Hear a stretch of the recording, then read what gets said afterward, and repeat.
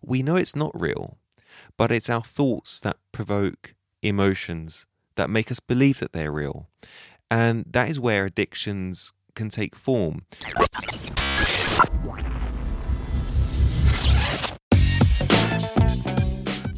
Hello and welcome to A Doctor's View, a podcast looking at everyday health topics and life through a doctor's eyes. Please note that all opinions are my own and should not replace the advice given to you by your own doctor. I'm Dr. Bolivios. Let's begin.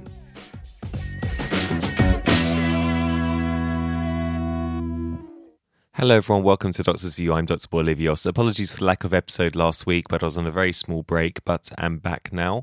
And if you're new to the show, welcome. And if you are a long-time listener, then welcome back. So this week, I want to talk about video game addiction and whether or not there's a possibility that they incite violent behaviour. And I'm going to touch about the everlasting debate that we have on that in society. And I'm going to go into why I believe it's so easy for us to become addicted to video games and also how to recognise some of these symptoms and what we can do. And then I'll talk about the violence and the computer game debate and give my own thoughts on that. So most of us can relate to loving the odd computer game. This is, not a big deal. And this is actually why I wanted to go into this, because it's become quite a fundamental part of our everyday life, everyday society and enjoyment. It has been for generations to some extent, albeit computer games have become much more rich and enthralling and graphically superior, and that helps make them more and more addictive and more enjoyable to play to some extent, but that's debatable too. Following on from a previous podcast where I was discussing how our psychology works with the wonderful Dr. Giles P. Croft, he was talking about how we allow our thoughts to determine our feelings and how difficult it can be to differentiate between the two.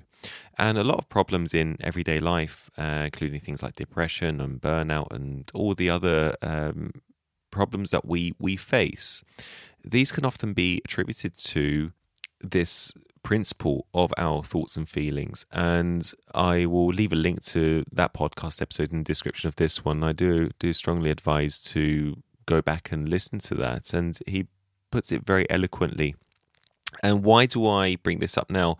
Well, it's actually very relevant, and in the case of computer games, the immersive world that we find ourselves in when we play these computer games, they evoke such strong emotions that we can find ourselves feeling like it is real. And this is fine in small doses. And we have the very same process when we cry whilst reading a sad book or jump when we see a horror film. We know it's not real, but it's our thoughts that provoke emotions that make us believe that they're real. And that is where addictions can take form. We transport ourselves away from our actual reality into this wonderful fantasy world, which we actually prefer. It's like a drug abuser who's looking for their next high to elevate them to a different world.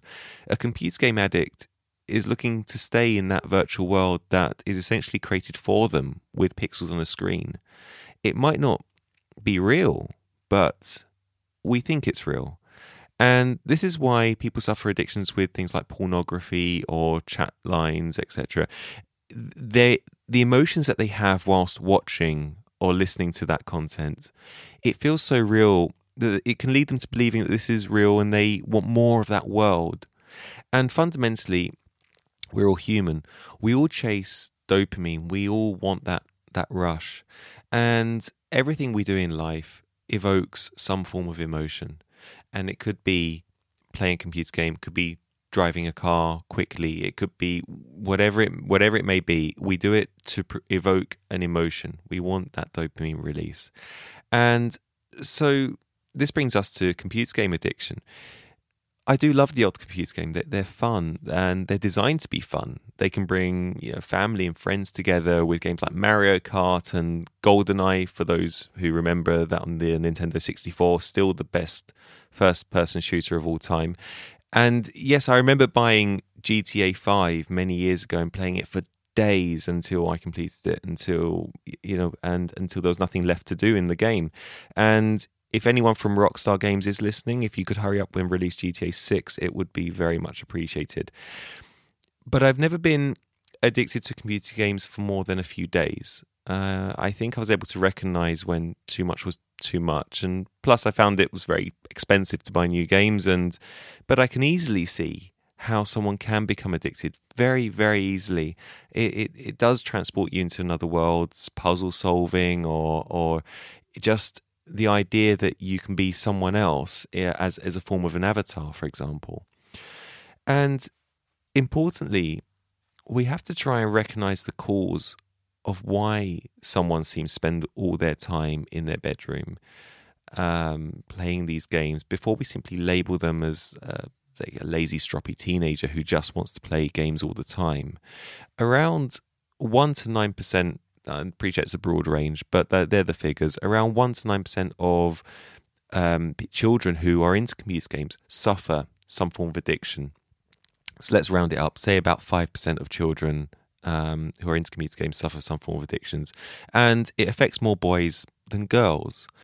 As I said, it's extremely easy just to label a kid as someone who just simply wants to play computer games all the time. They're not very social and all the rest. And I think we are in the danger of missing something here. And importantly, we have to try and recognize why. What is the deeper meaning in that? Is someone doing this to avoid something deeper like depression because it keeps them away from society? A child or teenager might be insecure and they might find it easier to hide behind that avatar and behind a microphone.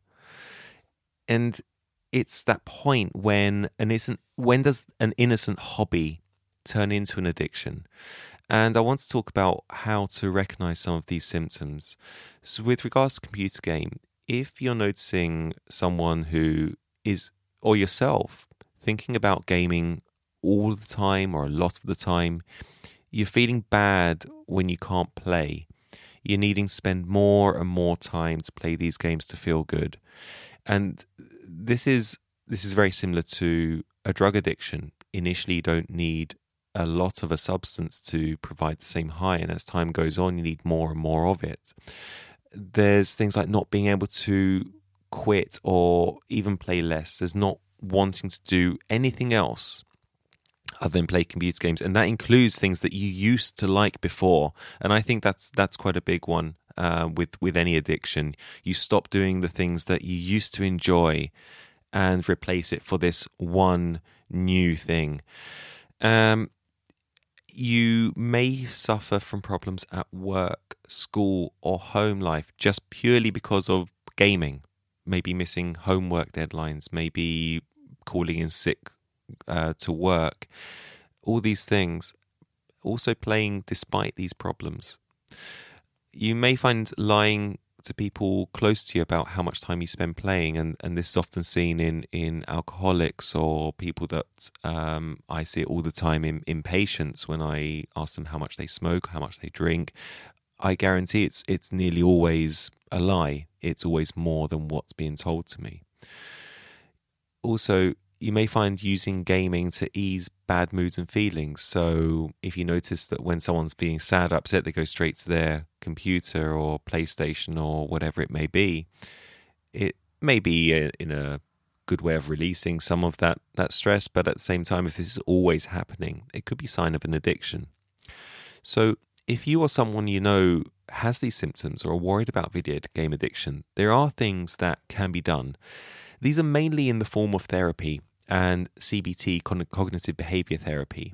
And your GP can help advise you on where to seek this help from, or they can help refer you on.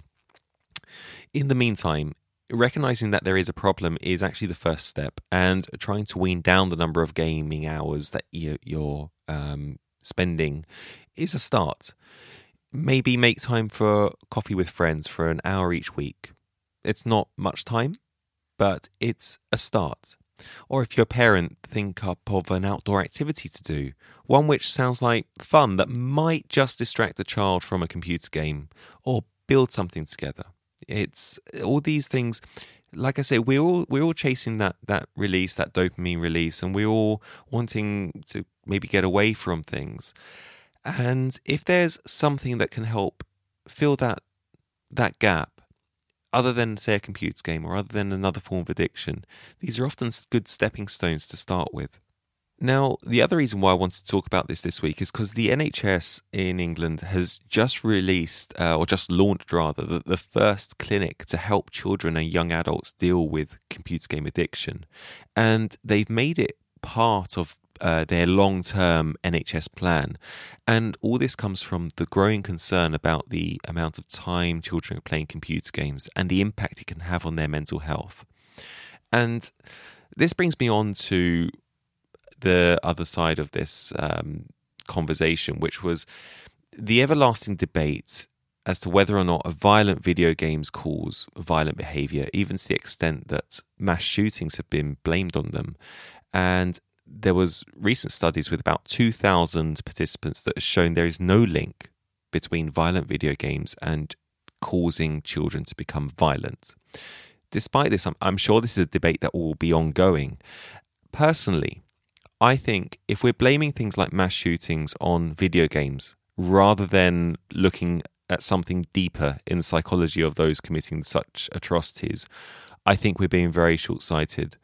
I've played many first-person shooters over the years, and I know many people have played violent video games, and at no point have any of us thought, I know, that this sounds like a good idea. It doesn't happen.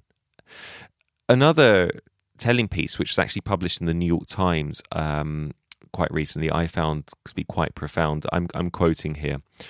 If video games did indeed cause some mass shootings, one might expect such events to be common in Japan or South Korea. Both countries spend more per capita on video games than the United States and have a huge video game community. Japan is home to video game makers like Nintendo, Sega, and Sony, while South Korea has highly developed competitive video game industry. But Japan and South Korea, both of which have very strict laws limiting gun ownership, have among the lowest rates of violent crime in the world, and mass casualty shootings are quite rare. So that's a quote from the New York Times.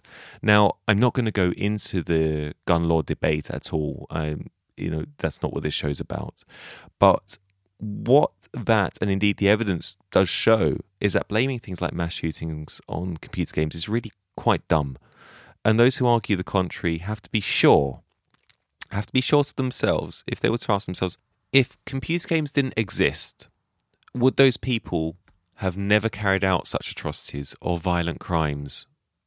Personally, I don't think I could convince myself of that. I'm pretty sure that whether or not computer games existed or not, those crimes would still be committed by evil people for a number of different reasons, a number of different psychological reasons. And I really think it would be a bold person that would admit to the contrary of that. I believe there's something far more fundamentally wrong with someone who chooses to do and carry out such atrocities. I think blaming it on video games is just a cop-out.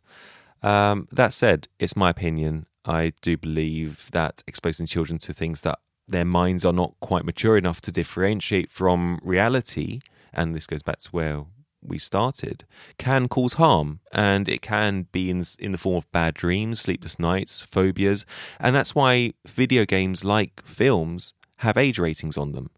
So if you are thinking of purchasing a video game for someone, just do have a quick look at the age rating to make sure it's appropriate. So the main message for this episode is, if you do think that yourself or a loved one does have a computer game addiction, before they're simply labelled, and try and identify if there's another cause for this addiction. A computer game is essentially an online mask or a false world. And so if they are spending too much time on them, it might be to cover up for something a little bit deeper. There might be underlying depression there. There might be some other psychological things that need to be looked into. That's it for this week, and as always, thank you very much for listening. And if you do have any questions, please do email me at adoctorsview@gmail.com, and please email me any topics that you'd like me to discuss. I really do enjoy receiving your emails, and I do my very best to respond to every single one of them. If you enjoy the show, please do leave me a review on iTunes or Podchaser or whatever platform that you're listening to me on. I really do appreciate it, and it does help me out a lot. As always, please look after yourselves, and I'll join you again next time. I'm Dr. Bolivios. Goodbye.